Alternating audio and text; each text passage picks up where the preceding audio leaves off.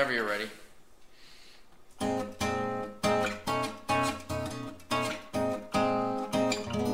Come and knock on our door.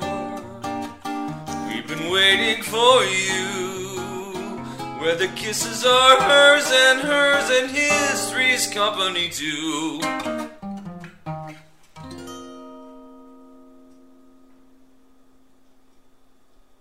Greetings and salutations. This is the Clary Podcast. I have a buddy asking if she should get rid of... On the Facebook, I apologize. I'm kind of doing two things at once here. She's like, maybe I should get rid of my landline. This is not a 60-year-old woman. This is not a 60-year-old pet. Like, oh, jeez, what? Like, I don't know what the baby boomer explanation or reason. They've told it to me a million times before, but I don't remember it because it makes absolutely no sense in today's age and era. What if there's a tornado and it wipes out all the cell phone towers? It's like, listen, Gertrude, get rid of your land. How many of you, really, solid Gen X, and you still have a landline?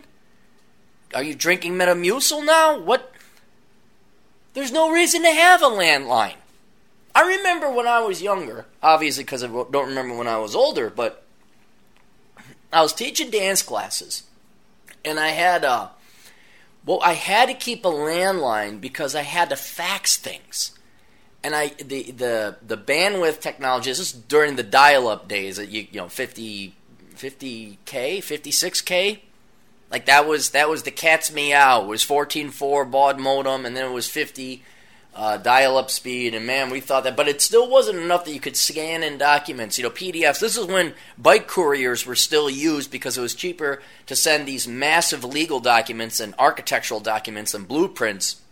You go hire a Quicksilver bike courier to deliver it. And I remember, the only reason to have this damn landline and to pay the extra $20 or $15 a month was because I had to fax documents to the community ed places I was teaching dance classes. So I'd have to fax in reviews and not reviews, what was it? Evals. Had to send in the evals. I have to send in legal signature. The fax was key. Now just scan, done. Guys, you don't need a landline.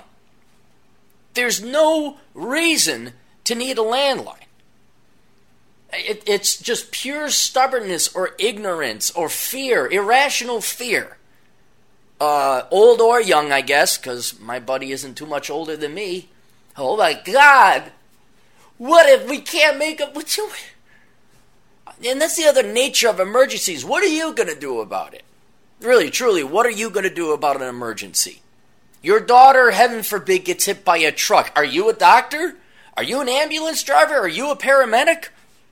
All you're going to do is worry. That's the one thing I've learned in this life is just how little of these things that you control, whether good things are happening to you or bad, you don't control it. And the true measure of someone who has an iron command of their facilities and their emotions is one who does not get unnecessarily worked up over things they don't control.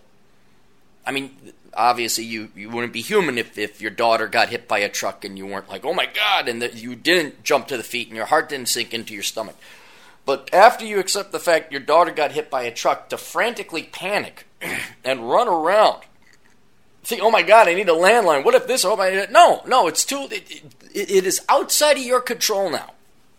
Prayer is about the only thing if you believe in God. And then if you're an atheist or agnostic, or you just think God is out to screw you over, a meditation and trying to limit the amount of unnecessary worry.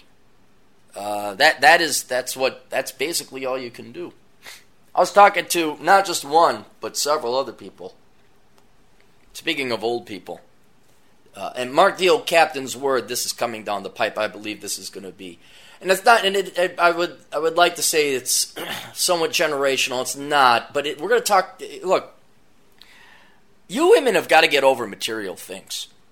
You really do. And I'm not talking buying crap. And I know I'm asking. Talk about things you don't control. But I've ran into now Asshole Consulting and a couple other places personally, where the female, the matriarch, the old lady. She wants to stay in the house. And if you think I'm specifically talking about, there's been multiple people that this is like, I finally got the straw that broke the camel's back where there was yet another instance of this. And the reason I'm bringing it up is because when we're talking about things like a house, that's what we're talking about, is the old woman wants to stay in the house that the dad or the father or the patriarch built. And it is not only an impediment to young people advancing and moving on in their lives, so that they too might build their own house, but it is obviously a house is a huge, if not the single largest asset usually somebody owns. And if you mismanage it, it's also the single largest liability that somebody owns, because usually there's a mortgage attached to it, or a reverse mortgage, or something like that. And I cannot emphasize enough, you look at housing, that is the single largest expense in your life. You want to minimize it. If there is a silver bullet to personal financial management, it is minimizing your living expenses over the entire course of your life. All right, if you can minimize your rent expense, you minimize, or your lodging expense, you minimize the single largest expense that most people have in their life. Until Obamacare, which now is health care in many instances where the health insurance premiums cost more than people's mortgages. But historically speaking, and still speaking to a majority of people, housing is the number one expense. And if you can minimize that, you make things a lot easier. So you live with roommates, you live in a van, you only have a studio apartment, whatever. Again, life is out there, life is not in the home. Now, when you have kids, or you raise a family, this throws a curveball at this otherwise simple and minimalistic principle. Now you need a larger home.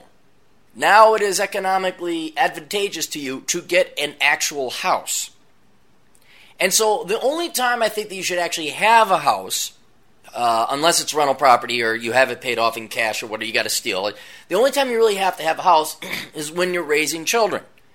And presumably, hopefully, ideally, in the nuclear family 1940s, 1950s, evil, right, racist, male, sexual, homophobic, sexist, misogynist world, you would be employed reliably in the same area for the same amount of time that you would stay in this house, raise all your children, and then these children, as they got older, would evacuate and go on, and then continue living their own lives, blaze their own trail through life. But then, once the last kid is out, basic simple economic principles, and a lot of people know this isn't anything that old Captain has a secret, a lot of people know this, is they scale down. They downsize. And then they sell the house, which over what? If you have a kid and you don't fuck up and you don't get married at minimum 18 years, if you have multiple kids, that's 2 decades. Okay, the house probably appreciated in value. You've made a significant dent into the mortgage. The mortgage should at least be mostly paid off by that time. You sell that for a huge capital gain and a huge windfall. You buy yourself a small little condo where you don't mow or shovel somewhere down south in a tax-free state.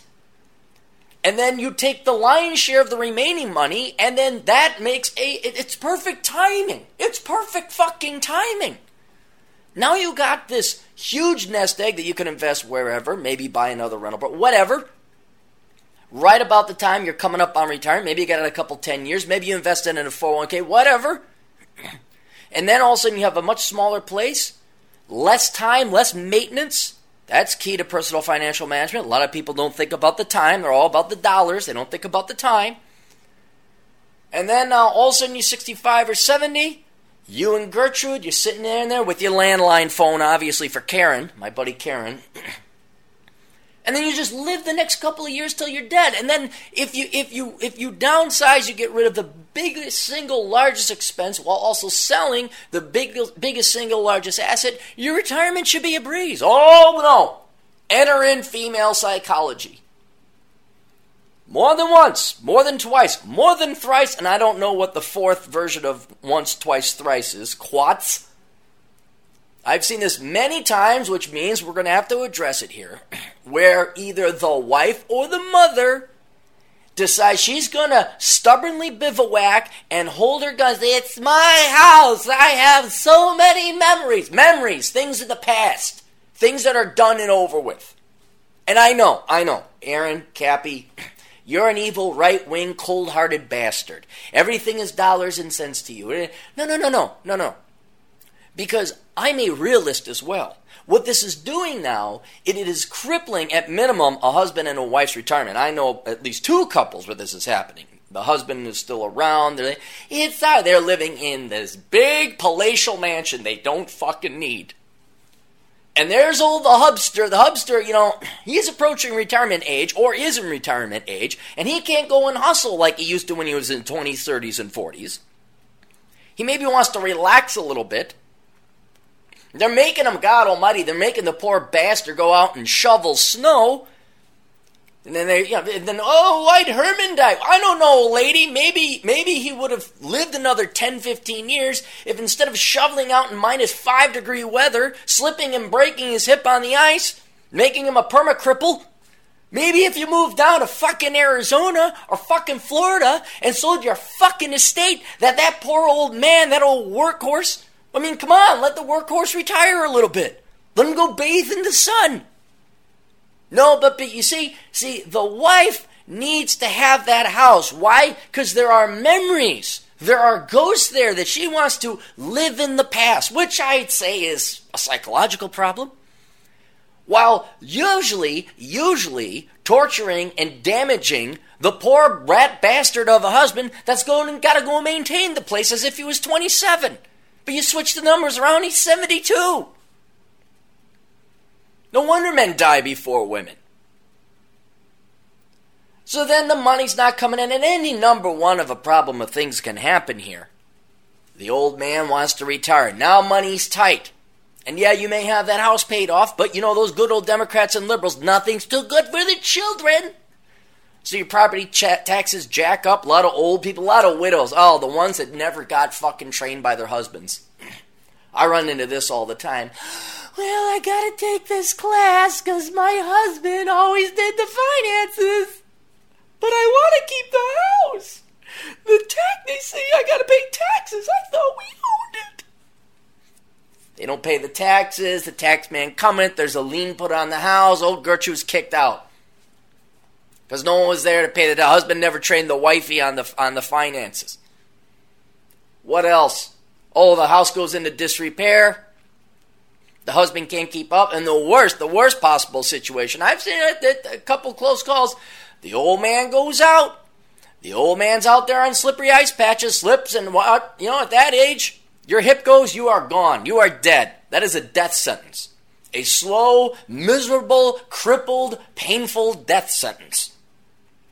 But you see, the wife got to keep the house. She got to stay where all the memories were. The other one, which is where I've seen it on Asshole Consulting multiple times, is it is the son or the daughter, and then the mom or the grandma in some cases. I had one with the grandmother, where not only do they want to stay in this house, and they don't got money coming in. Oh, they might have received some inheritance. Oh, they might have Social Security. And even if they are able to make the payments, they can't maintain the home because the husband did all this stuff. They ain't going to stay in the house. And not only do they want to stay in the house, they don't want their kids moving out of town. I'll be lonely. Hey, come down to Florida. Come down to Arizona. Come down to Phoenix. Come down to Texas. No, I have so many memories here. Your father and I built this house together, and I'm going to... Well, fuck you, Grandma. Just fuck you, then. Not my grandma. My grandmas were actually smart. They moved on. Yes, I had memories here. But then they both scaled down, moved to small little apartments. Very happy. Both were reasonably financially astute. But this is, look, if you millennials and Gen Xers don't have enough problems already financially between mortgage debts, the financial crisis, your student loans, now you're going to have your fucking grandma or your parents all of a sudden, I want to stay here. I want to stay here because I get the memories. I understand you love your parents or your grandparents. I understand that. But by God, I got one client, I can't give details. The grandma, how can I put it without giving too many details? The grandma, who no doubt is a loving, wonderful grandma, loves her grandchildren and wants her grandchildren to be there with her. And obviously when you grow up with the right type of grandma, you're going to love your grandma. But then it's like, when does love stop and greed and selfishness take over? Now she's demanding, not demanding, but saying, well, you should come over and live with your grandmother in this shithole, an absolute shithole of a northern city. I won't mention which, but it's one of the shittiest shitholes of all northern shitholes that ever shat. And she wants this kid who is living in a tax-free, warm state, who's got his career, to go up, oh, live with your grandmother. Oh, don't you love your grandma? Fuck you, grandma. I do love you, but you know what? I love myself. And the economist in me, who is more pro-life, not in an abortion sense, but pro-life, pro-living, pro-life, knows that the time of grandmother is over. The time of the grandchildren has come. And for these old people to either out of selfishness, greed, or ignorance, or stubbornness, I admit there's probably not a malicious intent on the part of these people, to say, hey, the rest of you kids put your life on hold, or I want you to handicap and cripple your life and therefore your future so I'm not fucking lonely. And no, by the way, no, I'm not going to leave the house because of my memories here. I don't care if the whole family files for bankruptcy. I want to stay here with it. This is where you got to how many times, guys? What have you learned about women? Related to you or not, romantically interested or not, take the lessons that you've learned from women when you've dated them. What do you got to do with them? You got to draw the fucking line, and you got to tell them the word that they love and hate both at the same time. No! No! I know Western civilization and the media and Oprah and Obama and Hillary and the Democrats and the socialists and the United Nations all love to tell women yes, but man, it's your job. You were put on this motherfucking planet to tell women one thing and one thing only, and that is no! We're not good, because if you let women rule the day, we've seen this. Every once in a while you see a micro example. We've never, the communists, we've never had full-blown socialism. Every once in a while they'll put together a commune hippie together, or a couple episodes back we saw what happened with that deli out in Massachusetts or whatever was ran for a nonprofit. So we get some insight, like, yeah, communism fell. Sometimes we get outright examples, like North Korea and the Soviet Union or East Germany. And every once in a while, you'll see what a true matriarchal, like if women ran society sort of thing.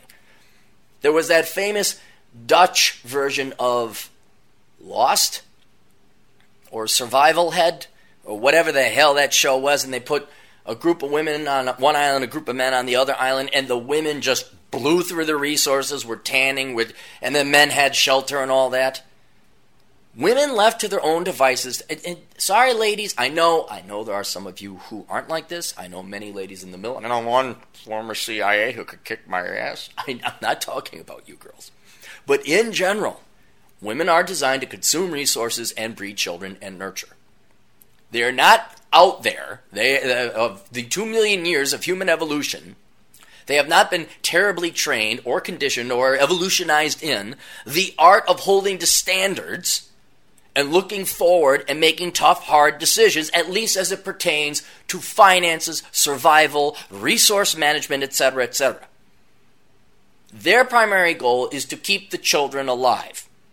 I understand that you have to have both. Yeah, I'm not saying it's inferior to men. I'm not saying it's superior to men. We need both. We need both men and women. We've gone down this road before.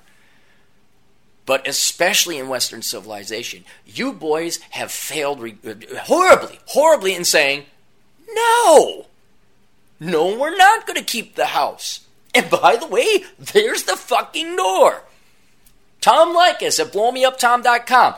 In addition to no, and I'm not joking. I am not joking. You look at any even though I'm not religious, you look at any religious text of the main religions where they talk about marriage and the relationship between men and women. Men are usually there, the patriarchy, the final arbiter, blah, blah, blah, telling women no. So this wisdom has been realized for thousands, eons of years, at least written down. The man has got to, there's rules. Hey, there's rules of engagement with women. If you let them to their own devices, they'd just be running around until the resources ran out. And they'd die. They would completely die without us. And I don't mean that in a funny, those men, what would they do without us? No, you girls would be, if you didn't kill yourselves, you'd be eaten by saber-toothed tigers pretty quick. Or you'd just die of lack of starvation. I mean, inevitably it would be like, oh my God. A couple might make it. But then they'd be like, yeah, we're kind of like guys. But yeah. And then we'd be, hey, maybe. And then that would result. Never mind. Not going to go down that road. Where was I going? Lost my place. Oh, but in addition to men telling women no, I think, and I'm being deadly serious, in addition to that, Tom Leykis has added the addendum, and if you don't like it, there's the door. That is the necessary teeth that is needed in today's world, and there's the door. And you could say, and there's a government check, because now, and at least into the foreseeable future, in pretty much all of our lives, for anyone listening to this podcast, it'll probably be like this because the government will print off more money. It will borrow. I think the international financial system, on faulty ground as it is, you're not really pointing to a door and there, go out and make your own way or find a new man. You're really pointing to a government check. And saying, if you don't like it, there's a government check. All right? It doesn't hold you to standards. It doesn't, in other words, the threat is not that much. It's just like, I'm kicking you out of my life. Here are my standards. You're in my household. Here's the rules we're going to operate by. And by gum, by golly, here comes big-titted Molly. We're going to follow my fucking rules, and we're going to go down the path that I'm blazing. And if you don't like that, you have many, many other options, but they all are outside of that door that you are going to go walk through, and that includes collecting a government check, supporting yourself, a combination of both, becoming a perma professor where you never actually support yourself, working in the nonprofits. Heaven forbid you actually go IT or STEM or engineering, actually get yourself a real career. Or there are billions of men out there that would like to have sex with you, and they may even subject themselves to marriage for it. But while you're in my household, sweetheart, here are the rules. Now, every man, not every man, but the vast majority of men in Western civilization have failed miserably in that regard. And whereas you think, well, what's the consequences? We should treat women equal. And you should absolutely treat them equal, but you also need to have standards. You also need to realize they're women. And the consequences for just rolling over on your back of many things is this situation where you have the financial problems of basically the wife or the mother or the grandmother torpedoing the entire family's finances. Not because, we're not going to get the house. I'm not talking about inheritance like, I wish mom would sell the house so she could give us some money. I'm not talking about that. I'm talking about the unnecessarily high maintenance costs and property taxes. I'm talking about the repair bill because grandmother not only is incapable of repairing the place, but she doesn't know how to repair the place. She's been clueless. Dad took care of that the entire time. And for something as petty as, and I understand to women it's not petty, your family memories were there. You women have got to realize you're finite and you're going to die. And for you to hold your kids' futures and lives and your grandkids' futures and lives hostage so you can live in the past, that's psychotic. And whether malicious or not, whether intentional or not, that is greedy as fuck. That is selfish as fuck. And you, again, malicious or not, you're an asshole. You're a bitch for doing that. And I know you go down the road. I don't know if mom can understand this. I don't know if my grandmother can understand this. I don't know if my wife can understand this. Again, this is what happens when you pamper women for their entire lives. This is what happens when you don't really treat them like equals. Where we do this hybrid thing. Well, we'll treat women equally when it comes to benefits, but we won't treat them equally when it comes to responsibilities. I wait. I wait like a panther, hiding in the brush in my own imaginary jungle. And I just wait for the moment that my girlfriend complains about something that I know should not be complained about. One time she complained about oil or the car, or like I didn't do something. And I said, oh, no, you're going to change the oil. And then immediately, she caught herself like, oh, crap. And no. Just because you realize you were caught in the trap does not mean you are out of the trap. I made her change oil. I made her change spark plugs. And now guess what happens when it's time to change oil? There's no more complaining, and there's actual thanks. Thanks for changing the oil, dear, because now I changed the oil. You hold them to a standard. And here's the other thing. I don't know how you could not hold a woman to a standard. I mean, do you really want this typical ditzy, hole with tits and a cute set of eyes? That's the one thing I never understood. Like, I kind of do want an equal. I expect it in my friends, I expect it in my girlfriends, I expect it in my future wife or whatever. In all relationships, regardless of gender, I expect somewhat of an equal. I expect at least some standards. And if it's going to be someone I'm living with or dating, romantically involved with, especially so. And by God, by golly, again, here comes well-endowed Molly. I'm going to hold them to that standard. I'm the person I spend most of my time with. I'm not going to listen to whining and complaining, especially unfair stuff. Especially when I have a plan, when we're going to go out here, we're going to do this, we're going to travel around the world, which is wonderful, by the way. But then I get people, oh my God, how did she let you do that? What do you mean she lets me do that? Not to get personal, but let me ask the society a question. This is what happens when you do it Aaron Clarey style. I say, I'm here on this planet one time. I want to do all these things. This is the way I'm going. You are either going to support me, and if you don't want to support me, you don't have to. There's plenty of other gentlemen out there where you can say, no, you can't go around. Like the rest of the people I know. Quite literally, not all, but quite literally. We're talking 95%. 95% of the people I know. Hell, I even know a good buddy of mine, good family friend of mine. I had to break him out of husband jail. This guy was so happy to go get drinks, and I know this couple, and I'm like, I wouldn't imagine that woman would do that. Why would I know that woman? She's a very good friend of mine. I thought she wouldn't. Doesn't matter, guys. It's in their psychological DNA. And what did he say? What did this guy not do?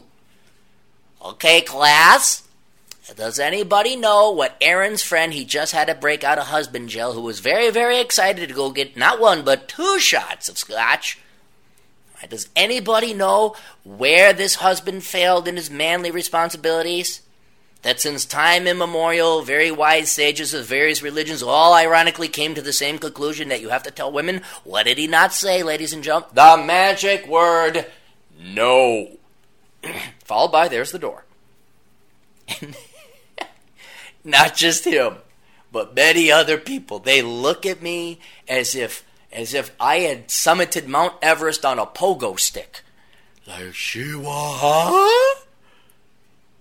I'm meanwhile looking, I'm like, wait a minute, you need permission to go out and get yourself a scotch? I told you guys about the pot hanging incident, right?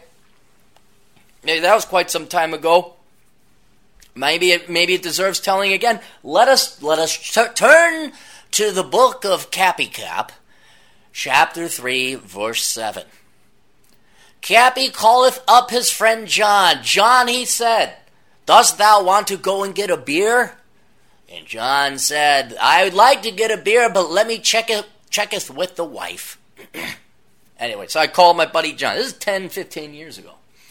Guy wasn't even married. He was engaged. I say, John, buddy who lives across the river, right across the river.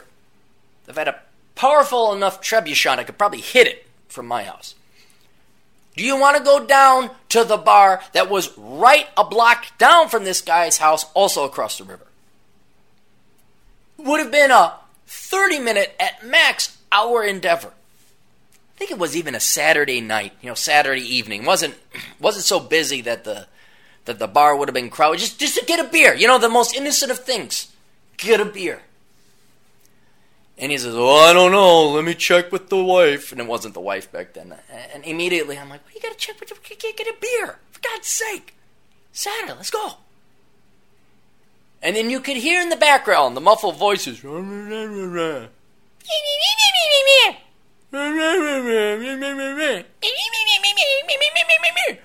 then I hear Clary. And then you hear Clary.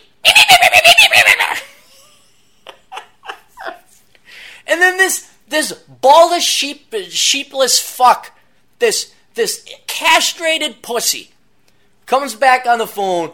Well, I can't. We got to hang a pot rack.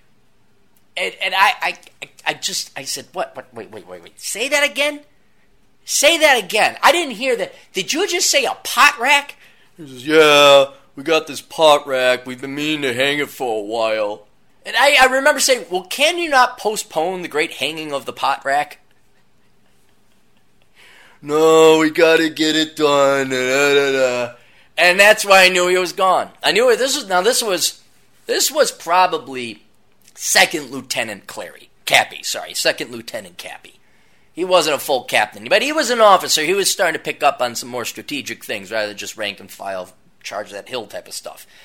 And I kind of knew, like, yeah, I'm never going to be hanging out with this guy again.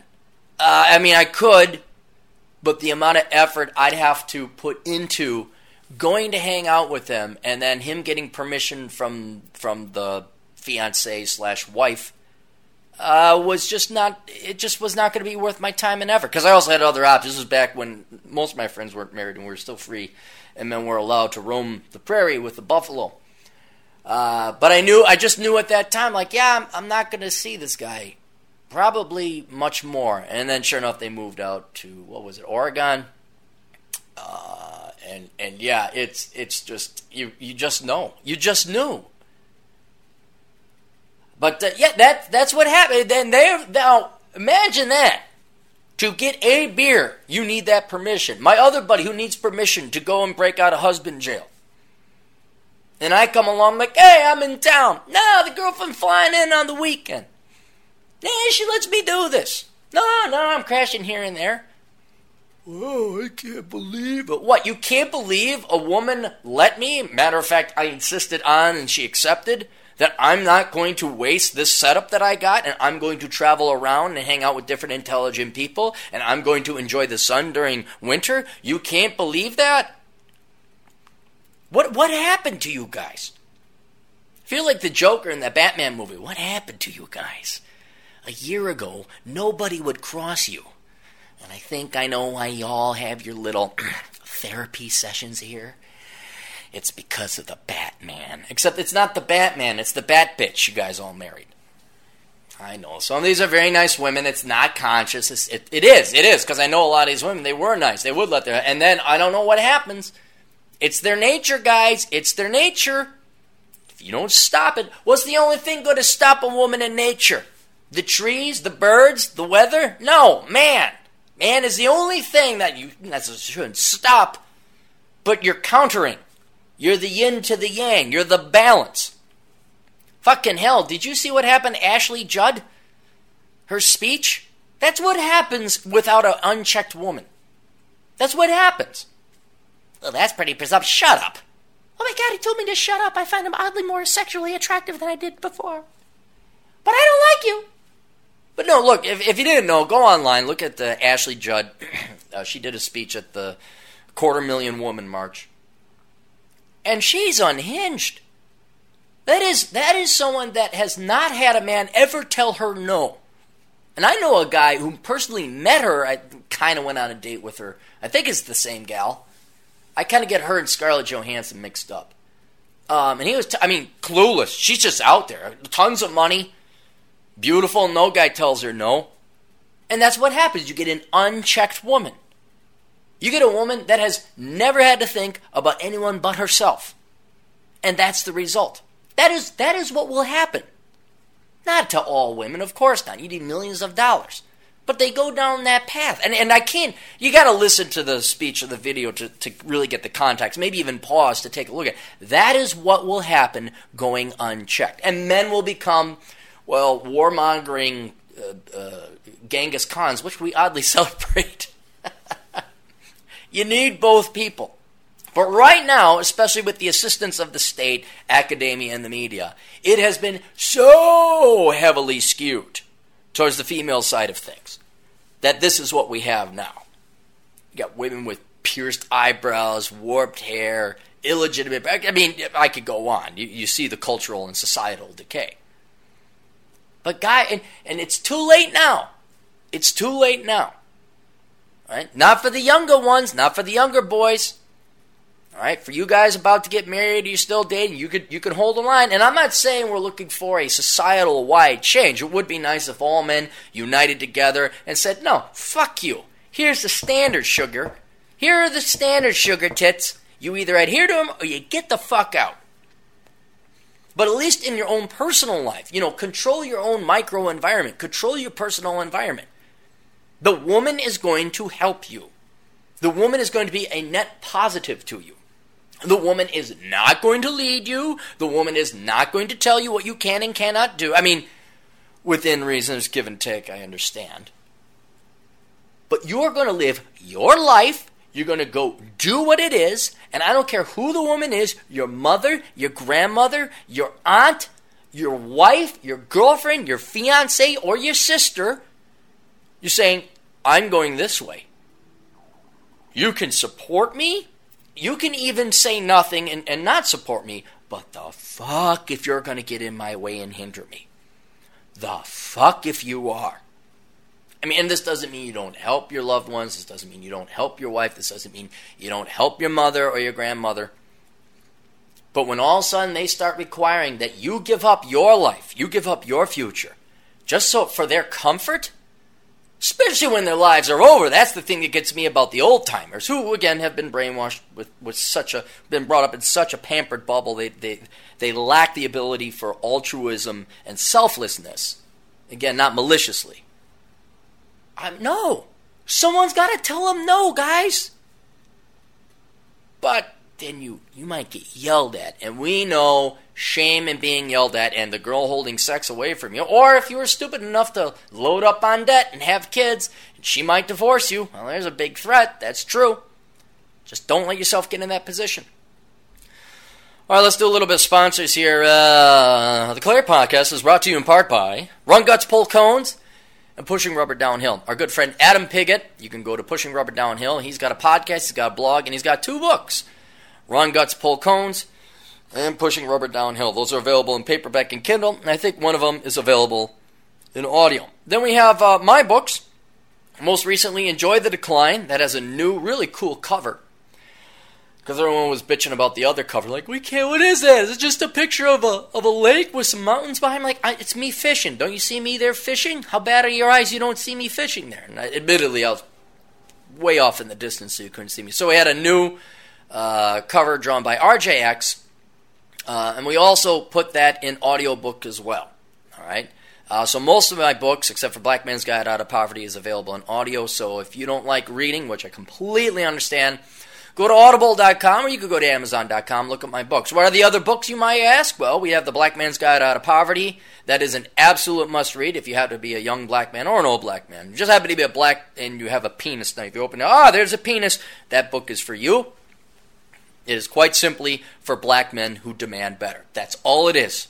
That's how, if you don't like Flint, you don't like Baltimore, you don't like living in last place, and you demand better, there you go. That book is for you.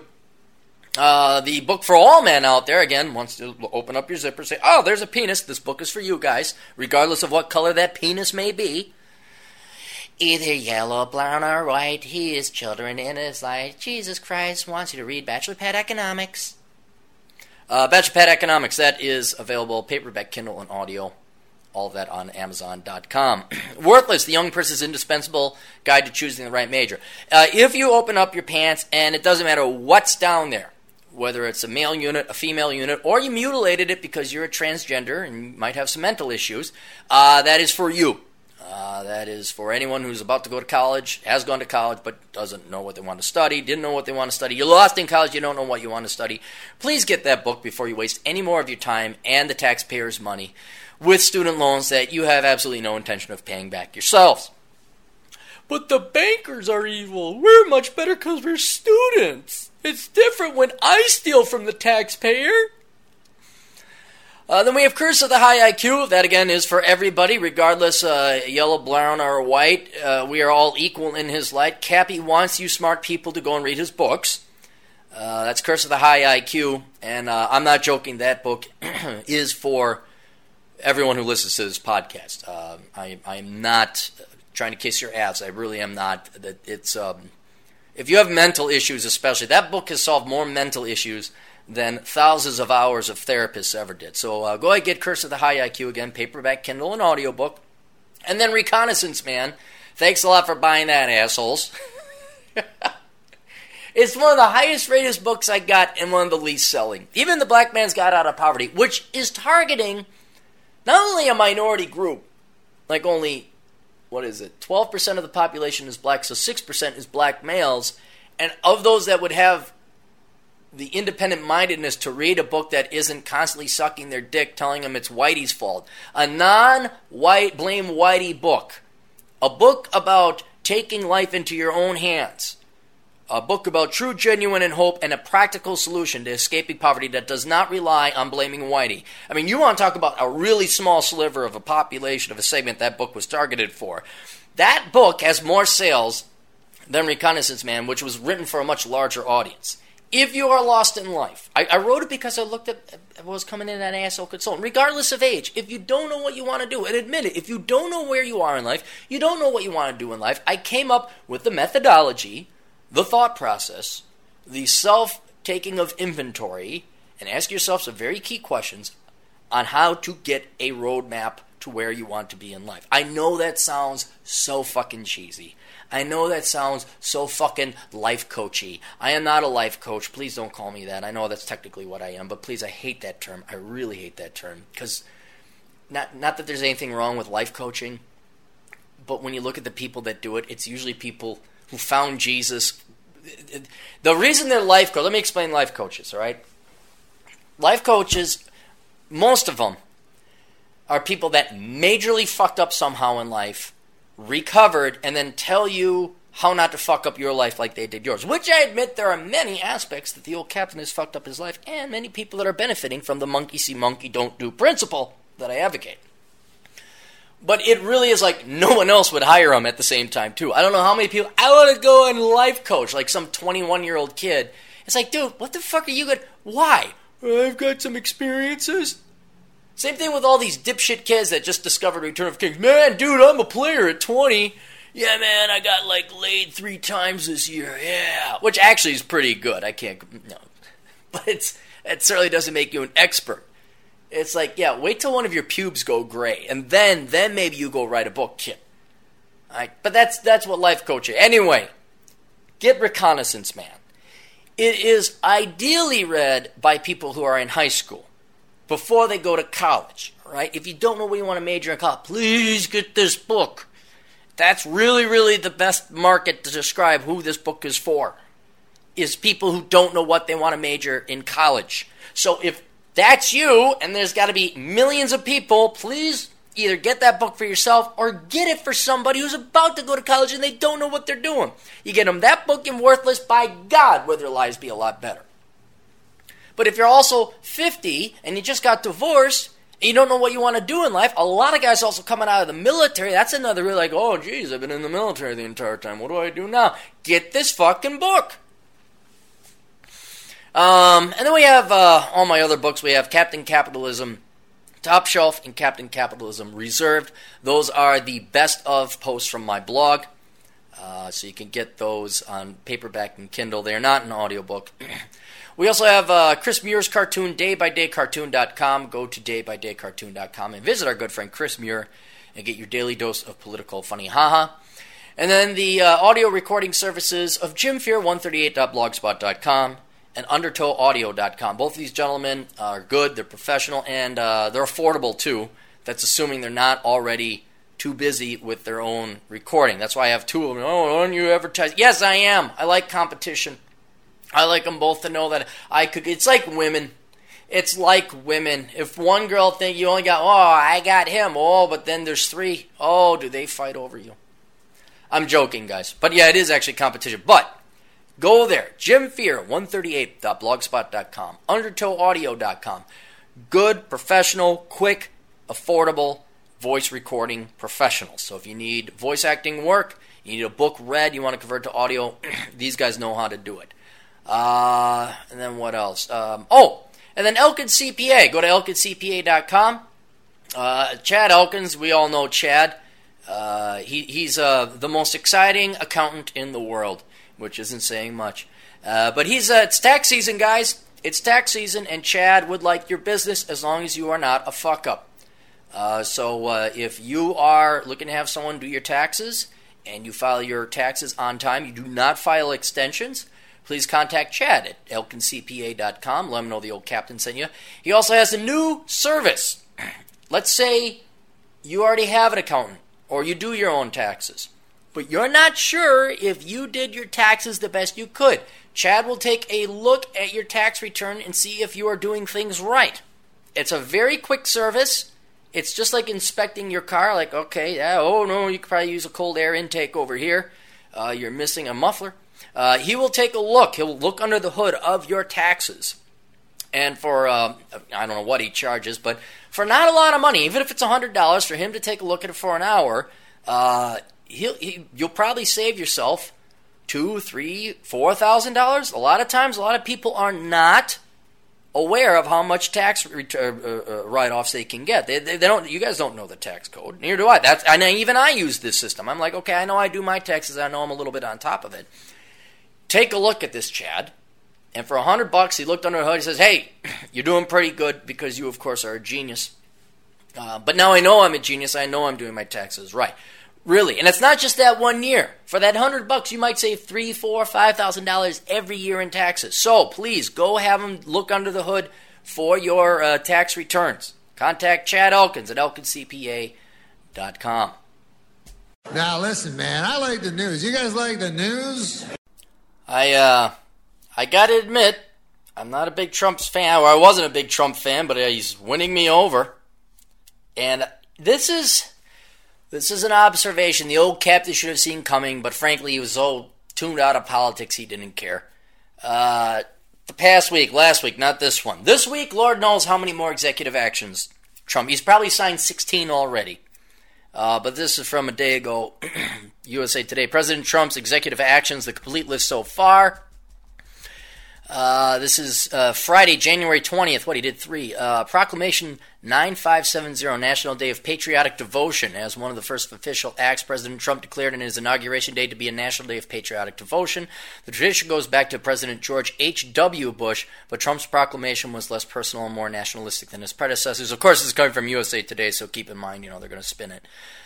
Executive Order 13765, minimizing the economic burden of the Patient Protection and Affordable Care Act. Trump's first executive order was as much a messaging document as a policy-making one, emphasizing Trump administration to seek the repeal of health insurance law known as Obamacare, while the order was vague about what specific measures the administration will take. Using the phrase to the maximum extent permitted by the law 3 times, it suggests that federal agencies give states, insurance companies, and consumers the maximum amount of flexibility in complying with the law. The next one, memorandum for heads of executive departments and agencies. The regulatory freeze memo is not technically a presidential action. Following tradition, the memo came from the new president's chief of staff, Reince Priebus. Reince Priebus? But it had the same force and effect as if the president signed it. An immediate halt to the publication of any new regulations. The freeze lifts when Trump's nominees to lead agencies are confirmed by the Senate. The White House Office of Management and Budget may make exceptions for health, safety, financial. Sounds like winning all over, guys. And apolitical, I might add, too. I know you environmentalists are all upset that we're not just going to regulate to death businesses, and you say millennial idiots that can't find out where's the jobs, man, and then you're all blaming corporations for all the evil in the world, and that there's no regulation you don't like, but then you don't understand how regulation might deter a business from setting up shop here. Monday, January 23rd, withdrawal of the United States from the Trans-Pacific Partnership. Another one, Mexico City policy. The Mexico City policy, known to critics as the global gag rule, was a Reagan-Bush policy that restricted the use of foreign aid money to support family planning organizations that promote abortion.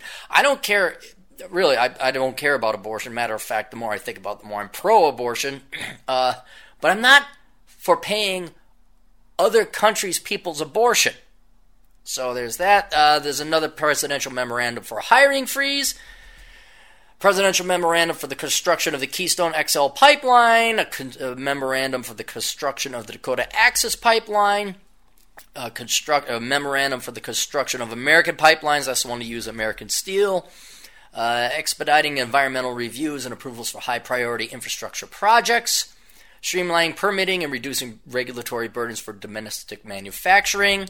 Right there, that helps out the left. That helps out you Democrat guys, you union guys. We got rid of manufacturing. It took your jobs. Clinton outsourced everything to China and Mexico. Remember NAFTA? Remember the Clinton saying, "Oh, here, have our rocket technology." We're the jobs. Well, now they're back. Trump's trying to get them back, and it wasn't a Republican that sent them overseas, and it wasn't a Republican that's trying to get them back. I'm sorry, it wasn't a Democrat trying to get them back. It was a Republican trying to get them back. National School Choice Week. Trump proclaimed the week, January 22nd, as National School Choice Week. Though the proclamation was entirely ceremonial, Trump is the first president to ever proclaim this week, which is sponsored by a coalition of charter, magnet, private, online, and homeschools. There, see? You get choice. Now all you poor minority families who are stuck with the public schools, where lesser minority families send their ill-raised children to shoot and rape and kill yours, now you might be able to raise them and get a better education. Border security and immigration enforcement improvements. This was the Build the Wall executive order directing the Customs and Border Patrol to secure the southern border of the United States through the immediate construction of a physical wall on the southern border. It also directs the hiring of 5,000 more Border Patrol officers. The order does not specify how the wall would be paid for, but it does request a report on all U.S. foreign aid to Mexico over the last 5 years. Enhancing public safety in the interior of the United States. Complementing the border wall, this executive order applies to immigration enforcement in the interior and specifically targets so-called sanctuary cities by cutting off their federal funding. The order also expands the enforcement priorities in order to give immigration officers almost unlimited discretion in instituting deportation proceedings to include any non-citizen not yet charged with a crime, but who, in the judgment of an immigration officer, possesses a risk to public safety or national security. So, look, I know this is a foreign concept to you Americans because you've been so brainwashed by the public schools and your colleges and the media. He's putting Americans first. He's putting you first. My mom used to have this saying, "Hey, can Jimmy come over? Did he eat?" We're like, I don't know. We didn't really ask him. I'm not feeding the neighborhood. And that pertains to today. We're the United States, and everyone just thinks they can come here and eat. And they can, because we've had Democrats and women voting predominantly to just say, they care about the children that aren't even mine. I care about people so much. Hobby, get your checkbook out and pay for other people's children, because I need to feel good. I need the feels. But anyway, I know this is a foreign concept of sovereignty, that this is a motherfucking nation, and we have every motherfucking right to protect our borders, and let who we do and do not want in this country. It keeps going. Executive order protecting the nation from foreign terrorists entry into the United States. This is the one where he's banning immigration. What is it? Ban on entry from 7 countries for 90 days. These include Iran, Iraq, Libya, Somalia, Sudan, Syria, and Yemen. Oh, what is Minneapolis going to do without all those Somalis coming in? He provides some exceptions for people who are persecuted, like actual genuine refugees, not just people, I'm bored, I want to live off of the stupid white people who are stupid enough to go and work hard. Oh, and wait, by the way, they've been diversifying this entire time, so it's not only the stupid white people, it's the stupid blacks, Hispanics, and Asians, well, pretty much everybody over there who's working a job, so I can live off of their hammock. They don't care what your color is, they care as long as you are working and making the color green. Ethics Committee by Executive Branch, Organization on the National Security Council and Homeland Security Council, plan to defeat the Islamic State of Iraq. Executive order, reducing regulation and controlling regulatory costs. Trump's so-called 1 in, 2 out executive order would require agencies to rescind 2 existing regulations for every 1 new regulation. Bravo. And that the regulatory costs of those new regulations balance out. The order would also tighten the president's grip on the regulatory process by giving each agency And that's quote it for this week. Now, the most shocking thing is just how much work. It's been a week, guys. It's been one fucking week. And this president has done more than any one of you motherfucking alive or dead, cocksucking, limp dick presidents. On both sides, I might add. Democrat and Republican, but the Republicans should be particularly ashamed because it proved just what a bunch of pussies and pushovers and cowards you Republicans are. I mean the professional ones, not people who vote Republican or identify as Republican. I'm talking the, quote, professionals. I'm talking our politicians who are Republican. You ball of sacks of wimps and pussies. You fucking faggots. I mean, I kind of knew this already, but I didn't know how bad it was when I went to Republican meetings and Tea Party meetings and realizing just what a bunch of incompetent motherfuckers you fucking losers are. At least the Democrats have hustle. At least they show the fuck up on time. This is why they run circles around you. And I don't know how the fucking Republic made it this far with you limp dick and faggoty motherfuckers out there over in D.C. and the state and the county and the city. And to me, this proves we just got to flush out all the Republicans. Not Tea Party. The Tea Parties they're chock full of the exact same incompetent fucks that the Republicans are. We need people like Trump. We need someone who is in the private sector.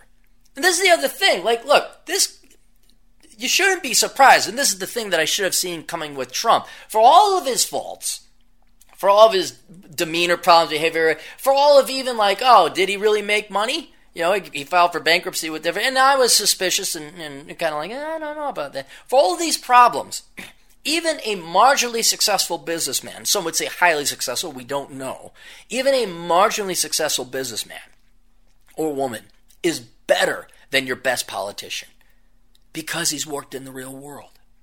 Said it before and I'll say it again. The last time we had a non-politician as president was Eisenhower. I don't know the last time we had a private sector executive. Maybe that was George Washington, but a private sector executive as president. Because Eisenhower was public sector. He was the military. Now, granted, that's the most productive and the most honorable public sector job out there, and he did very well. But an actual private sector individual and an executive, it almost makes you think, well, what do you think was going to happen? You think Donald Trump was going to wake up like Hillary Clinton or Barack Obama and like, oh, I'm going to have my coffee and I'm going to go meet these dignitaries. They actually, they play president. It's like they play Barbie. That's what Hillary Clinton would have done in the White House. Like, oh my God, look at that. They'd be into all the processions, all the ceremonies, all the pomp and circumstance, but not the work. Trump on day motherfucking one went right to work. You want to know why? Because he's from the private sector and he is a goddamn executive. And what do executives do? They execute. That motherfucker has a to-do list. And that to-do list was all those presidential orders. And it shows he really did. He did more in 1 week than George Bush did in 8 years. And his dad did in 4. Maybe not as much as Obama did in 8 years. Obama, he had a little bit of a hustle because he's an ideologue. You want to drag it to it. Thank God we're going to drag it right back to the right. And I'm fully aware that Trump just signing these orders, we don't have a dictatorship. We have a legislature. There's going to be vetoes. There's going to be battles. Already there's judges and the ACLU filing. And okay, fine. And Trump, if he's savvy enough, will simply go around them. He'll word things differently. And it'll just be like, fuck you. Things can get tied up in court while he can keep building the wall. He can do things that don't require a wall. That will still have the same effect of having an actual border, which I know you guys don't like. But the point is the man did what he said he was going to. This guy, what was this, 100-day pledge? He's almost done with it. In a week, ahead of schedule, which is a foreign concept to you public sector and you politician type people. But he's simply a businessman. He says, I'm going to deliver X. The man has already delivered X. And he's already delivered X to the point that he can. Now it's going to be up to Congress and the judicial system as to whether or not they're going to omnibus and add a ton of shit and complicate it, which I'm sure the Republicans and the Democrats will do. obfuscating it further, or they're going to bog it down in the courts. But the man he's already accomplished more and delivered more than any president since I can even remember. I haven't studied the presidencies, but certainly in my life, he has done more in a week than most of these assholes do in 2 fucking terms. I mean, and this is just week 1. What we got? 52 weeks a year. He's in for 4. Was it 200? Yeah, 50 times 4. He's got 200 weeks more. Assuming vacation time and all that. They're not going to be able to keep up with him. He's going to bum rush the left. I mean, no, what I really wish he would do, I've had this kind of, well, not this strategy, but I have all these ideas that if I ever took the time to put them together would result in a devastating strategy against the left, where you attack them on all fronts, and then George Soros can only send half a bus of protesters to each thing, and you also cut their funding, because it comes from the government. I mean, the key thing would be you cut funding, the taxpayer will no longer back up students who attend the liberal arts. All right, we don't lend out for liberal arts degrees, only STEM and IT. Well, that right there cuts all these professors' funding.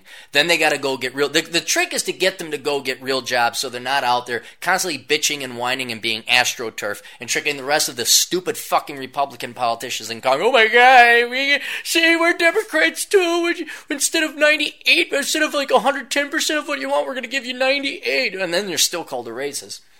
But you cut off any NGO funding, you cut off grants, you let them die on the vine. You cut off their resources, and you make it so they don't have time to protest, they don't have time to shut down interstates, because they're hungry, because they need to go get food, and they need to go get real jobs.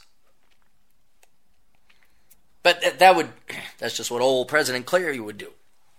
But he's doing well enough. He's certainly attacking on all fronts, and now, the ACLU and this and that, everyone's freaking out. But at least you got them running. At least you got them going scared. And now they're going to have to triage and prioritize which one's more important until Trump just dumps a whole bunch of new executive orders, starts passing new laws.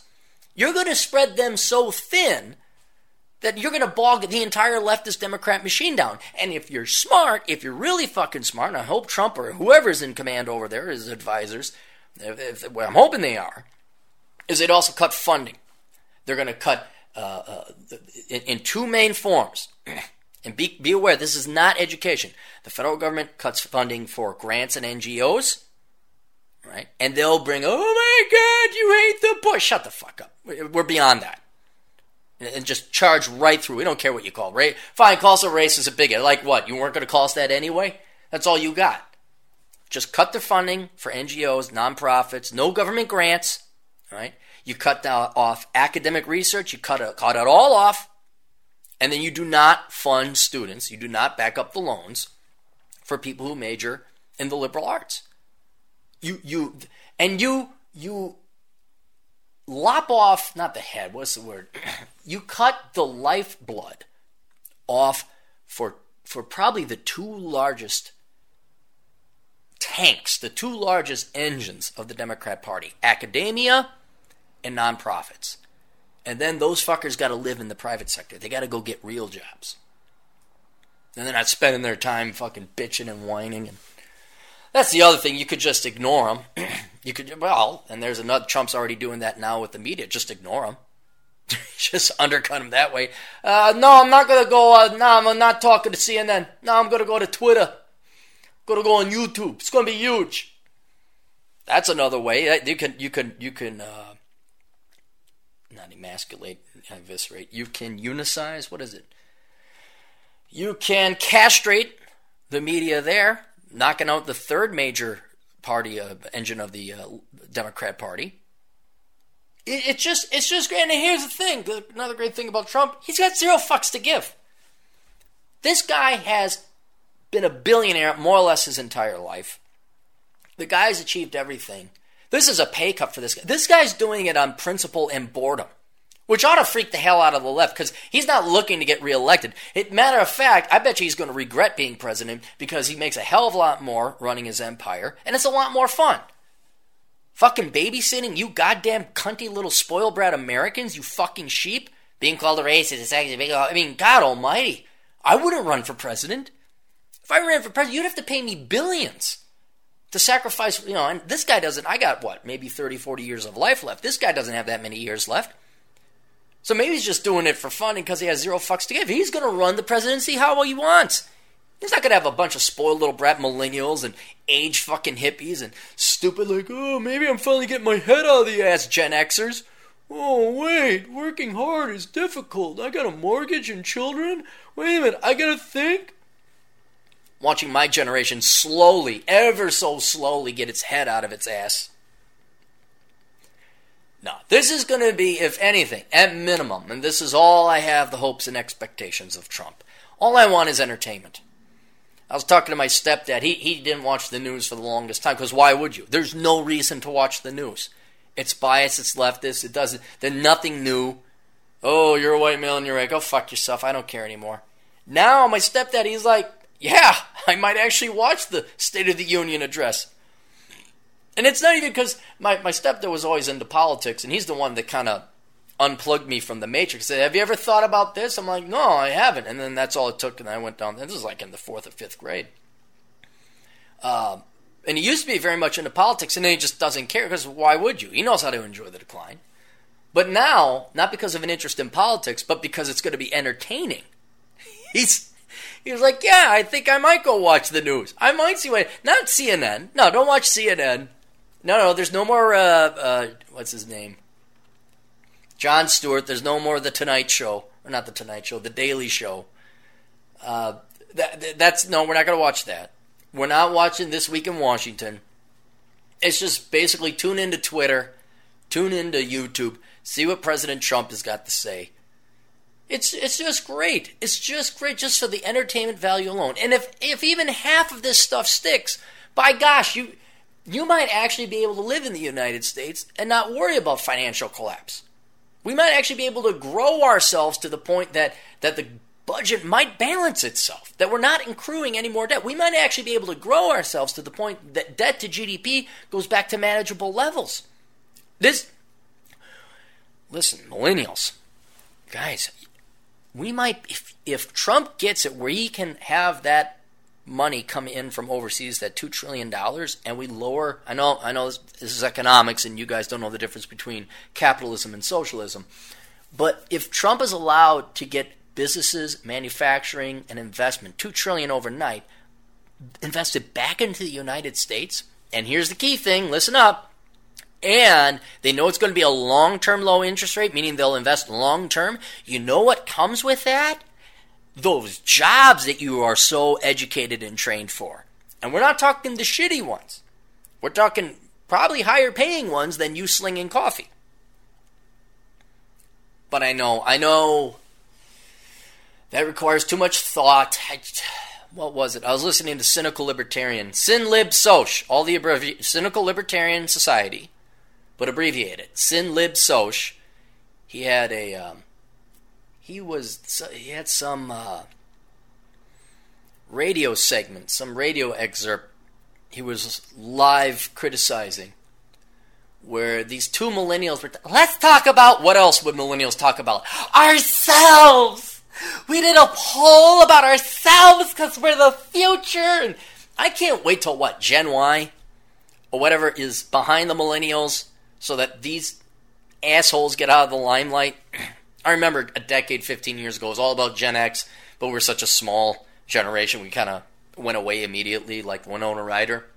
I can't wait for the next generation, the post-9/11 generation, to come here, because then we don't have to listen to you guys masturbate about yourselves. What do we mean? What about ourselves? What do we stand for? Who are we? What defines? Fuck you. Laziness, sloth, and parasitism. That's what defines you guys. So they're talking about how when they polled millennials, we say, do you want the private sector to own businesses? Do you want businesses to make decisions? Or do you want the government? Do you want a command control economy by the government? Like 2-1. 67%. Oh no, we want businesses. We don't want the government to determine that. Like, okay. Then they ask, well, do you like socialism or capitalism? And then it's like 60% of them want socialism. It's like, you fucking uneducated idiots. This is the ignorance. Just like we talked about in the previous segment about how men forgetting to tell women no and there's the door. You idiots, you uneducated, ignorant morons are going to pay a price much worse than your wife or mom or grandmother wanting to keep a house that can't be afforded. And that is, you're going to vote. You vote in Democrats who are socialists. You just don't, which means government control, by the way. I know you millennials you're the most educated generation ever. Who are we and what are we? Oh my God, we're just so educated and the rest of the world just doesn't understand how brilliant and amazing we are. You idiots don't know that socialism means government controlling everything. Oh, it does? I mean, really, just switching that vocabulary term and your politics, the way you vote. Maybe that's something Trump and the Republicans, if I was a Republican consultant, and I'm not because I'm not paid, and I also have balls, and I have 2 hemispheres for a brain, which means I'm too qualified to be a Republican consultant, I would target that. I would go on an education camp. It's called public service announcements, and I don't know if you notice this with MTV and media. People are programmable, and they're dumber than fuck. And if you Republicans and the managerial class of the Republican Party, who are also dumber than fuck, might get a little aggressive and get a little creative, then maybe I should just sell my services directly to the Republican Party. Oh, anyway. All right, so that's there. Oh, another little tidbit of news. Now listen, man, I like the news. You guys like the news? All right, get ready for this shit show. 2 articles that are related. From USA Today as well, delete Uber, Trump ban stirs lift to ACLU donation as Uber takes heat. Guess where the old captain's going to go on this one.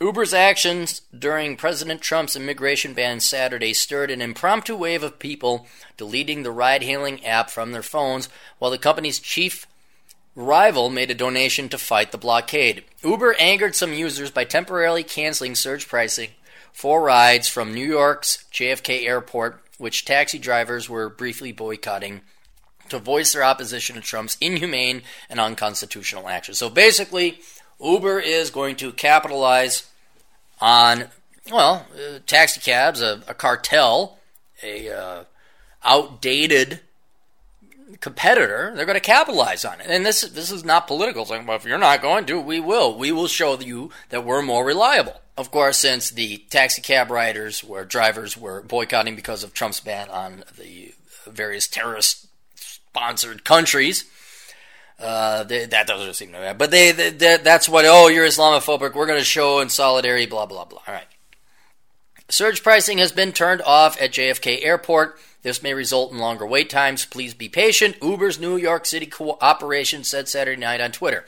Angry users viewed the move as a bid to undercut taxi drivers who voluntarily relinquished lucrative fares to join the protests against the temporary detention of foreigners who were denied entry into the U.S. after arriving on planes. An Uber spokeswoman said that she did not know how many people had deleted Uber from their phones.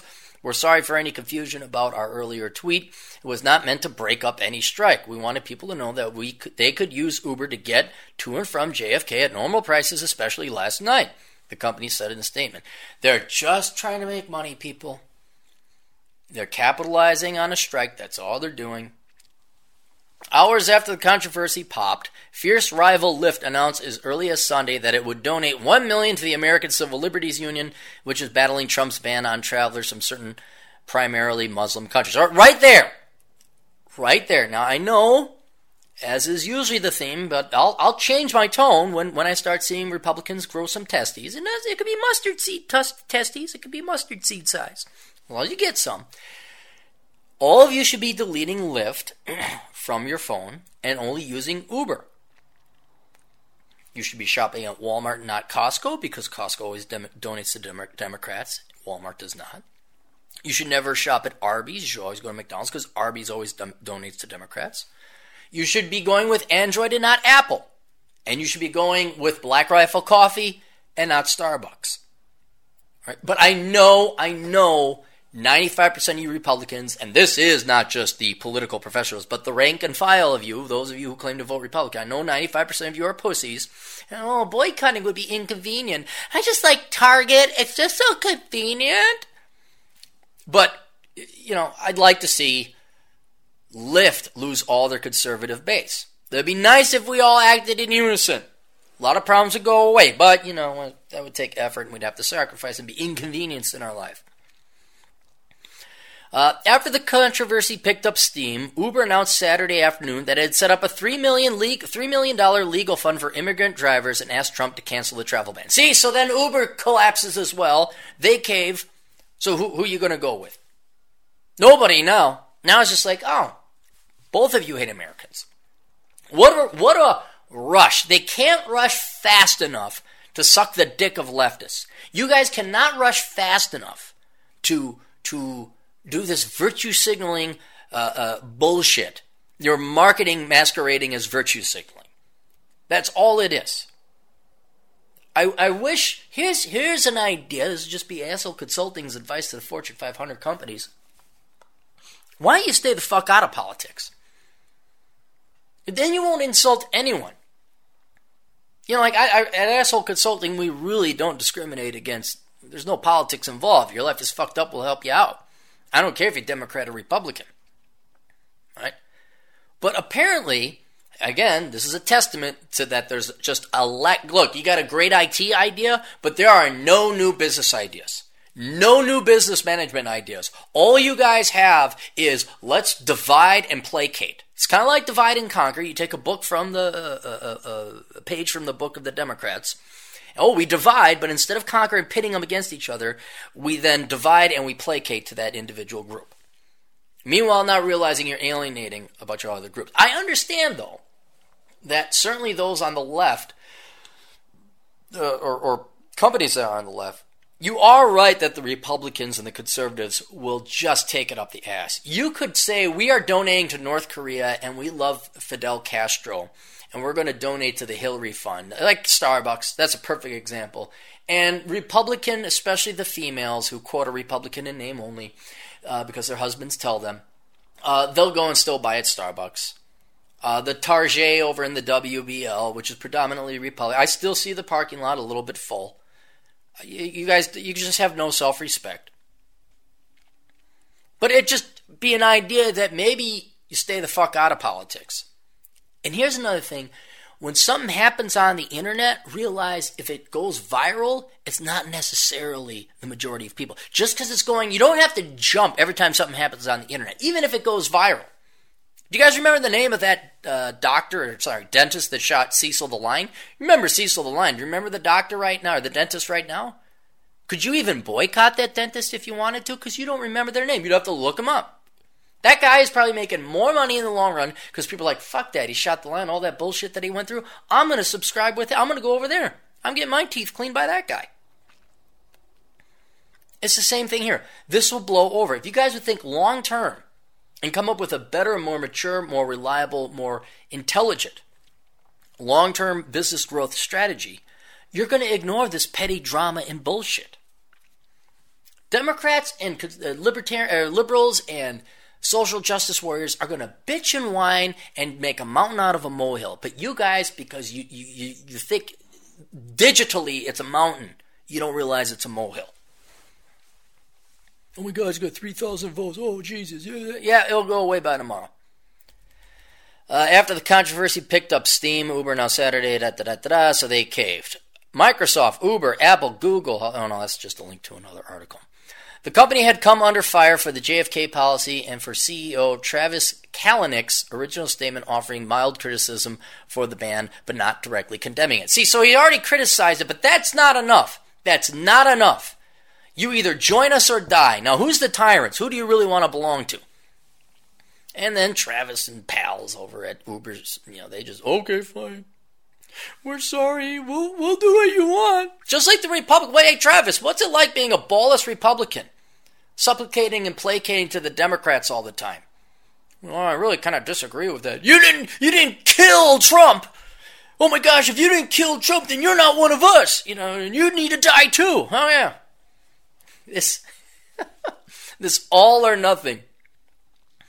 How is it working with the left, Travis? How is it? How did that work out? Did that work out? Maybe you just should shut the fuck up. Asshole Consulting gets consulting contract with Uber. Tells Uber to shut the fuck up and provide rides to people. Asshole Consulting charges $1.8 million. Best $1.8 million, says Travis Kalanick, Uber CEO.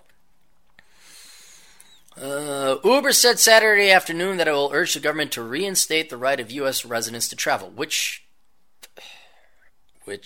Trump did not ban. If you are a U.S. resident, you have the right to travel, whatever their country of origin, immediately. Yeah, okay. If you're a resident here legally, you can do that.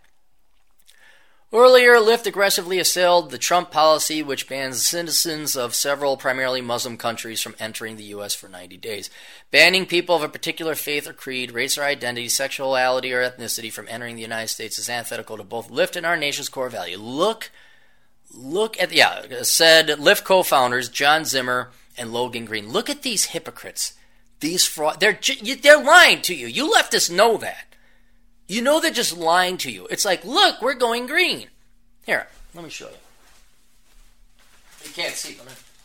Here. I have 2 bags of oatmeal. That's 1 bag of oatmeal. That's organic. Now, here's the one that's not organic. Can you tell the difference? No, but you'll buy the one because I just claimed it's organic. It's organic? It's green? Okay. And now you idiots, it really is a testament to how worthless and shallow and hollow your lives are, that you're going to go and get a taxi cab ride simply because they say, not that they believe it, they just say. They just tell you, like Target says, we're going to allow whatever people want to use for whatever bathroom because we're just so good people. I'm going to shop at Target because I believe in that. Fine. It's a fucking taxi cab ride. If that gizzles your goozle, that gets you to shoot your wad, because not only are you getting a taxi cab ride, but I'm fighting oppression. No, you're not. You're not. These guys just lied to you. They don't believe a fucking word of it. Because right there's the lying statement. Now listen, banning people of particular faith or creed, race or identity, sexuality or ethnicity from entering the United States is antithetical to both Lyft's and our nation's core values. It's antithetical to mine. Absolutely. Trump didn't do that. Trump banned people who are a threat. That's who he banned.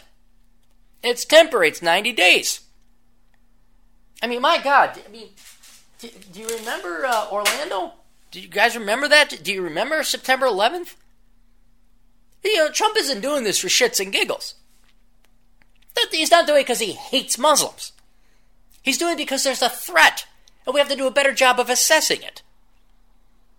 I mean, but Quebec. Yeah, okay, that one guy happened to be white. Great, thank you. Okay, there's that one. Okay, white guys won.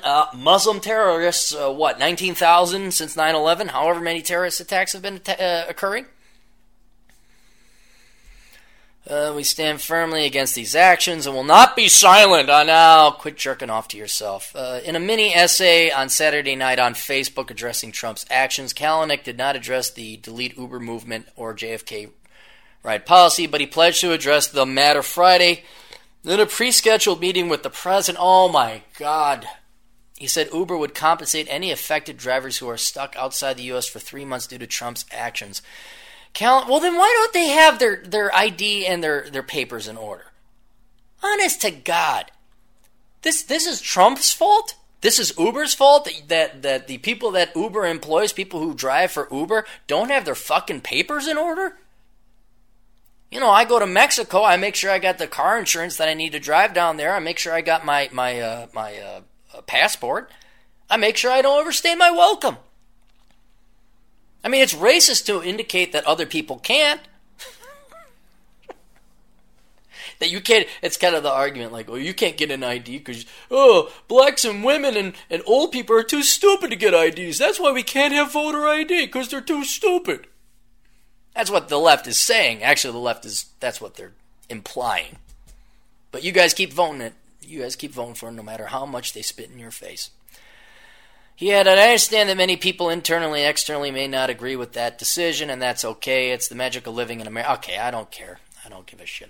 So, you got Uber and Lyft just racing, just tripping over themselves to virtue signal to what is a much smaller market, of a loud but very small market of agitated extremist leftists.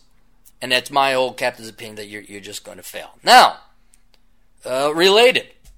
And again, we see this is why companies should not enter politics. But Starbucks CEO is he just can't. Howard Schultz can't keep his dick out of politics. He's so. And trust you me, he is going to retire. He's stepping down as CEO. He's going to run for office because this guy has nothing better. He just cannot avoid it. He's attracted to it like a moth in a flame. Starbucks. Oh, I'm sorry. This is a different article. Trump supporters threatened to boycott Starbucks over CEO's promise to hire 10,000 refugees. Now, right off the bat, see, Trump makes the ban. And because, again, we lack any new ideas, we lack any new and good ideas in modern day business, in corporate management. I mean, these are our best. These are Harvard graduated, educated, their CEOs are just so intelligent. The best they can do is do the exact same thing that Uber and Lyft are doing, and that is shoot themselves in their own foot by trying to align and capitalize on politics, always criticizing the right. Always, they go with the left. They will endorse the politically correct leftist position because they know the right have no balls and they will not boycott, except now they did. Except now the CEO or Starbucks stepped over a line again like they did. Let's have a conversation about race. Look that up when they'd give cups of coffee and they'd say, let's have a conversation about race. Because that's what everybody wants at Starbucks. They don't want their fucking coffee. They want to talk about race. On Sunday, Starbucks CEO Howard Schultz disclosed that the coffee giant would be hiring 10,000 refugees worldwide over the next 5 years, a direct response to Donald Trump's executive order barring immigrants, including refugees from 7 countries, from entering the United States. Right? So, one, this isn't a big deal. He's talking about globally, worldwide. Starbucks has coffee stores pretty much everywhere. So to hire someone who's, quote, a refugee in a foreign country is not a big deal. Hiring him in the United States might be some kind of, like, stand. But guys, do you not see the virtue signaling? And by guys, I mean you leftists. Do you not see the blatant lying virtue signaling here? They just want to make money. They just want you leftists to part even more so. Now, of course, the article is about how there's a boycott now response to this, which is, again, why companies shouldn't stick their dicks in politics. But here we go. Trump supporters took to social media soon after denouncing Schultz and threatened to boycott the brand, claiming that the company is giving away jobs that could be filled by Americans or American veterans. However, not all of the proposed jobs will be in the United States. Starbucks operates in more than 75 countries around the world. Exactly. So this was a hollow virtue signaling. This was like, we're going to hire these people anyway, but since you dedicated them or identified them as refugees, you were hoping to get extra money from leftists who were going to buy from your store anyway. Oh, except for those that burned it down in the Trump protests and riot in Washington, D.C., which is funny as hell. It's just the fakeness. It's just all the fakeness. Wish you people could see that.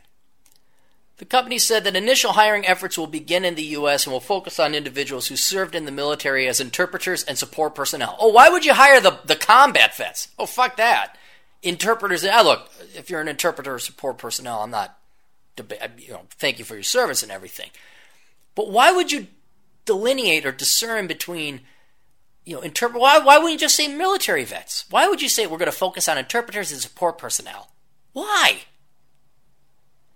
In addition, Starbucks, which vowed in 2013 to hire at least 10,000 veterans and military spouses by 2018, has already hired more than 5,500 veterans and military spouses as of 2015. Supporters of Starbucks and Schultz countered the hashtag boycott Starbucks with the hashtag drink Starbucks. Oh, you clever, witty people.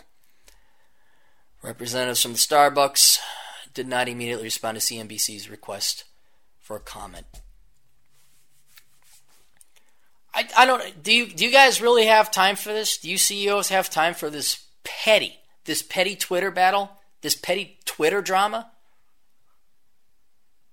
Virtue signaling is not a long-term viable or intelligent strategy. It's based on leftist stupid people who already shop at your place at risk of alienating an albeit emasculated, ballless, bend over, willing to have you rape them up the ass Republican conservative population. But that population is waking up. All right? Trump, better or worse, he is waking up the right, saying it's all right to tell people to fuck off.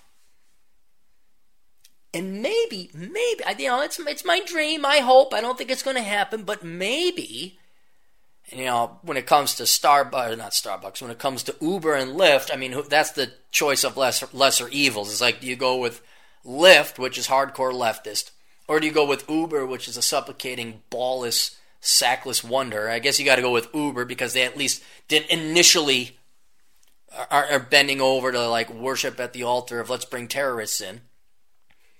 But at least with Starbucks, there you go Black Rifle Coffee. Black Rifle Coffee, guys, that's where you go. Get your coffee, brew it indoors.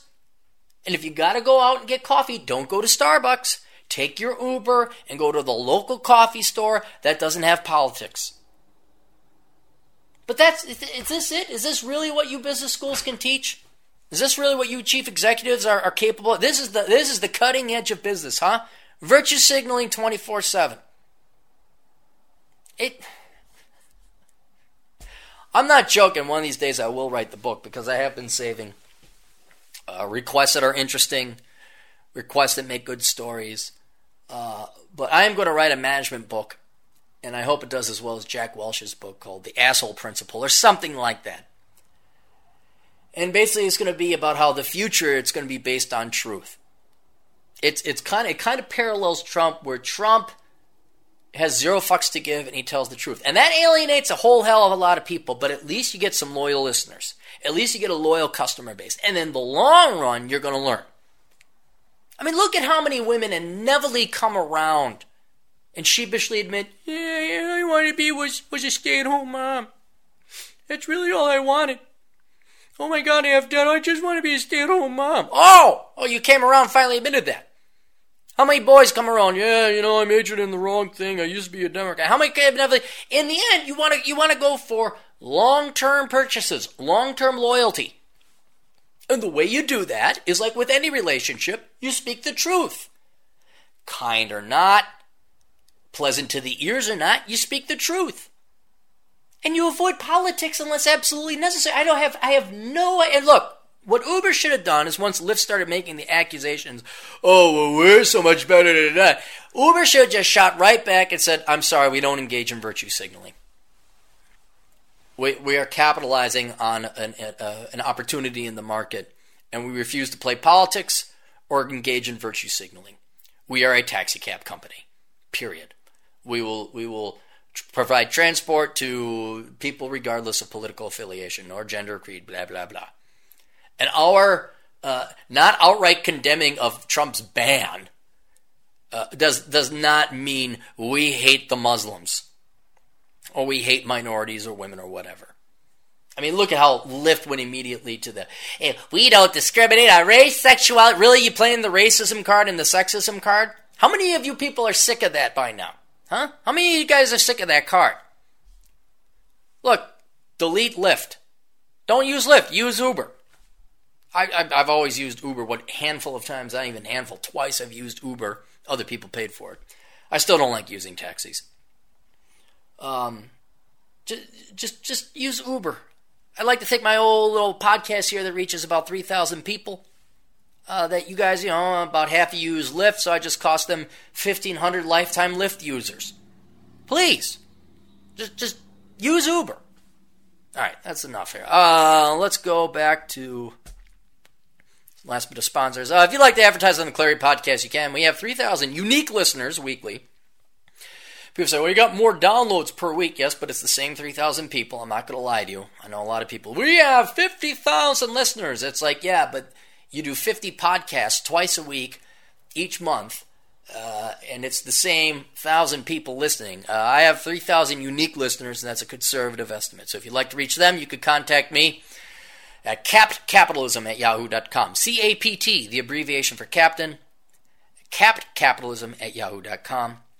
I charge $100 a month with no minimum, so you can go ahead just 1 month, $100. If it works, you make money, cool. If not, don't worry about it. We also have the podcast archive. If you like, I can email the podcast archives, episodes 25 through 100. Don't ask where the first 24 episodes went. They were all crap in terms of audio and learning curve and all that. It's $35 because I got to pay for the thumb drive and my time delivering it and postage. So I'm not trying to screw you over, but some people have wanted to know where those first 75 episodes went. I have them, but they're on my computer back at home. We also have the League of Extraordinary Podcasters. You can go to 405media.com where John Grant and his merry crew of other podcasters have a podcasting station. Lots of choices to select from there. Just go to 405media.com. Our good friend Kerry Lutz down in Florida, who's enjoying slightly warmer weather than I am, at financialsurvivalnetwork.com. He's always on the silver and precious metals bandwagon, so if you want to know what's going on in the world of currencies and precious metals, he's there. Silvio Canto at Canto Talk, C-A-N-T-O, Canto Talk, our good friend in Dallas. And he always talks about if you're more interested in Central America, the Caribbean, and South America, he kind of covers the Hispanic and Latino conservative community, as well as mainstream news as well. And he has his podcast, I think, daily. You can find him on blogtalkradio.com. And then blowmeuptom.com, our good friend Tom Likas, of course, all of you know St. Likas. Go listen to the dad you never had and pay attention to his wisdom there. If you have questions and you need them solved, and you're sick and tired of going to, who's previously consulted you? Teachers, guidance counselors, professors, your parents, politicians, Oprah, and psychologists who they themselves are pretty fucking fucked in the head, and they majored in child psychology because they like children, and so there's that 24-year-old girl who still lives at home with mom and dad, but she has a doctorate in psychology, and she's going to set you straight. Yeah, when you're done with that bullshit and you actually want to solve your problems instead of treat them and jerk off to yourself, woe is me, I'm a loser. I want to pay somebody $500 an hour for hours on end, just tell them I'm a loser but not solve. We don't do that. We don't do that here.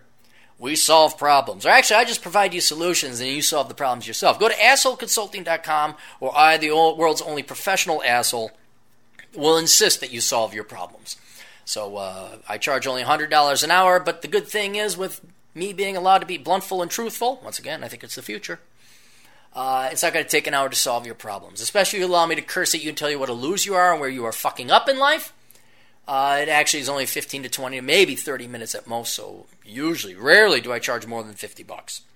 So it's usually about $35 for a video, $25 for an email, and that is worth you not majoring in stupid shit, me preventing you from going and marrying a woman who has mental issues. Oh, God. Remember that guy down in the United States? His girlfriend up in Canada wanted him to leave, wanted to move in with him. And he was in love. He was in love. And they met on the internet. And there were all these signs like she was bipolar and she didn't know who her dad was. And I think she was a single mom. And this wasn't like, hey, come up across the street and I give you candy. It's like move to a whole other country and then you got to think about citizenship and all that. And I said, whoa, wait a minute. Is there a way you can work from the laptop or the internet? He said, yes. So I said, well, why don't you get your own apartment up there on a month-to-month basis and find out for sure. And sure enough, he was up there a month and I remember this now. She went missing. Like she just went rogue. She went ghost. And he didn't know where she went. And thank God he didn't move in with her or marry her or anything. And now, you know what? That was worth $35, wouldn't you say? The old captain saved him a lot of pain and agony and a shit ton of money. So that's why you need to go to Asshole Consulting. Go to assholeconsulting.com. Tell yourself, tell your friends, tell your loved ones, tell anyone, as long as they got money. We also have the Amazon affiliate program. I ask that you do all your online shopping through my Amazon affiliate program. You already do your shopping through Amazon. Why not do it through my Amazon affiliate program? All you have to do is go to captaincapitalism.blogspot.com. Look for the Amazon banner. It's at the top right. Click on it. And that takes you to the Amazon site, but they know you came from my site. There'll be a little bit of code attached to the URL. And all your purchases, I get a 7% commission. It costs you nothing extra. All it costs you is going to the site first and clicking on that link which I know is an inconvenience, but that way you could support the captain, because I really don't take donations. You can make donations, but it's pointless. I don't know why you would give me a donation. You don't get anything out of it. If you're going to do your shopping online anyway, why not make it beneficial to both of us? Keep me on the air, and you get the exact same thing you're going to buy anyway if you merely inconvenience yourself by going to my blog first. So go to CaptainCapitalism.blogspot.com, click on the Amazon banner, then do your online shopping. I get 7% of all your purchases. AcademicComposition.com, we're in the full throes of the winter quarter, the winter semester of colleges, and just like fall college or fall semester, you college students are starting to realize that you were lied to.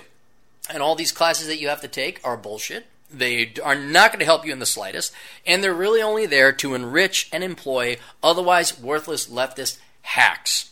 When Trump follows my advice and cuts funding to the liberal arts, they will go away. You can get your bachelor's in 2 years, and you can move the fuck on with your life. But since that's not happening yet, why don't you do what all smart corporations do, and that is outsource non-critical work. Why write your papers when you could pay somebody over at Academic Composition to write your papers for you? Alex and his crackpot team of staff writers will go ahead and write your papers for you. That allows you to go work. That allows you to go have fun. It frees up a lot of time. It's going to cost you money, but if you do it right, it could be to your benefit. They also do resumes for $100 a piece, so if you're not familiar with how to write a resume and you don't have time for that, outsource it. Give it to Academic Composition. And then Academic Composition is always looking to hire writers and marketers. The pay is not great, but it's not bad either. And it's boring work. You know, writing leftist, liberal, Marxist papers gets tiring after a while.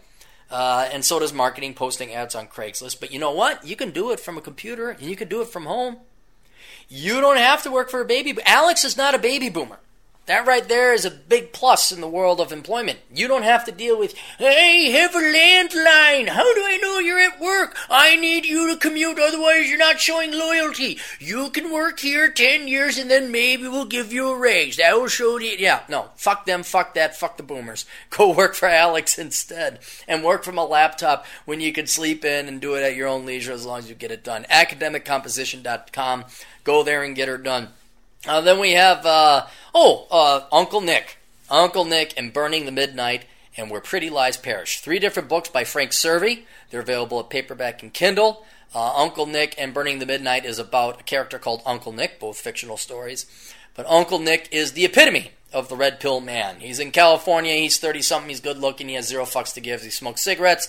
The nieces and nephews love him. The parents and the adults hate him because he speaks the truth. Why? Because in the end, being a red pill man is simply being honest with yourself. And that's why you make the best fucking uncles. Honest to God, I bet you nuts to bolts. You take a look at Roosh, Rollo, Royce, Quintus Curtius. You look at any of these men who have written for the Manosphere, these red pill men, big or small, famous or not, you take these guys, they got to make the coolest freaking uncles there, because they're truthful, they're honest, and there's an element of id in them. Is it id, ego, super ego? What's the one where it's just childlike? Is that super ego? Hang on, let's look this up. I want to be accurate. This is an accurate show. Oh God, the woman wants to know. I'm dog sitting for somebody. Super ego. No, id, ego, super ego. All right, here we go. And it's all bullshit because it's Sigmund Freud. According to this model, the psyche, the id, is the set of uncoordinated instinctual trends. The superego plays the critical and moralizing role, and the ego is the organized, realistic part of the mental. Okay, so it's the id. We've never forgotten our id. We're the id kid. There's a mnemonic device for you to remember that. All these guys, red pill, and I'd say darn well near 95% of them, make great uncles. Because we're fun, we're honest. But it's like, look at that little kid. We also, miss the innocence. Like, when you were a kid, a young boy, you didn't care about girls. There was none of this adult stuff. Girls were just weird-looking boys, and they'd play with you just the same. We'd all go look for frogs. Sometimes they're a little freaked out with frogs or snakes. But you'd all play in the sandbox. You all have fun. Oh, it was nice times. And we never forgot that, because then we went into hell. At 12 or 13, hell descended upon us. And then the girls got mean, and then parents got weird, and then parents get divorced, and then you go to college and you get debt, and then you're like, man, being 4 years old sure was great. And that's why you're like, let's get a little kid. Let's get him ice cream. Let's get him planes, toy planes, not real ones. But anyway, so that's Uncle Nick. So he's like this brash individual, and he has, the kids love him, the parents hate him, and that's why you should buy the book, Uncle Nick and Burning the Midnight. I haven't read Pretty Lies Perish, but if it's written by Frank Cervi, it's pretty good. Again, paperback and Kindle, available for all 3 books you can find on Amazon.com. And then you have my 2 classes, the Analysis Evaluation of Stocks and Stocks, Bonds, Investing, Oh My. The Analysis Evaluation of Stocks is for those of you who want to learn to read financial statements, how to value and analyze stocks. You'll put a price on it. Okay, if you're interested in investing in the stock market, this is the class to take. It is 6 weeks long, 2 classes per week. A lot of old-timers take it. Please do not curse or swear or bring politics into it. This is old Grandma Tilly taking it at the local community college. You can find it online anywhere just by searching the title, The Analysis and the Valuation of Stocks.